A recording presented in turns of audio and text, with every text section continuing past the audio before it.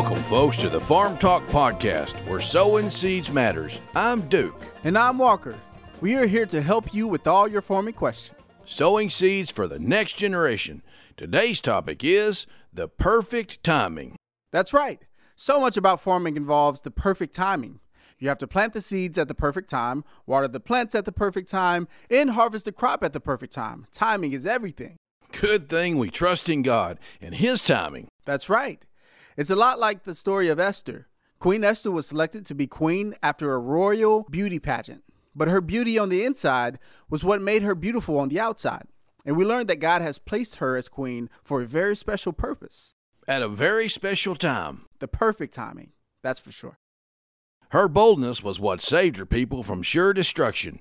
The most famous words in the story of Esther were from her adopted father. And who knows but that you have come to your royal position for such a time as this. For such a time as this. There was a holy calling in those words. Those words made her bold, and God was faithful to help her. Even today, thousands of years later, Jewish people celebrate Queen Esther in their annual festival called Purim. Now, we have a caller on the line who wants to discuss a situation at her school. Our caller's Letitia. Welcome to the Farm Talk Podcast, Letitia. Thanks for having me. I was thinking about a situation at my school when you were talking about Queen Esther.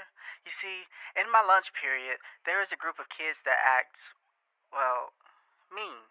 Well, that's not good. Yeah, they bully the younger kids a lot. I really want to do something, but so far I have just, well, done nothing. Maybe you should be bold like Queen Esther. If I had to guess, I would say God has you in that lunch period for such a time as this. You know what I mean? Thanks, guys. I think I do. We're going to pray for you to be bold and stand up for those kids.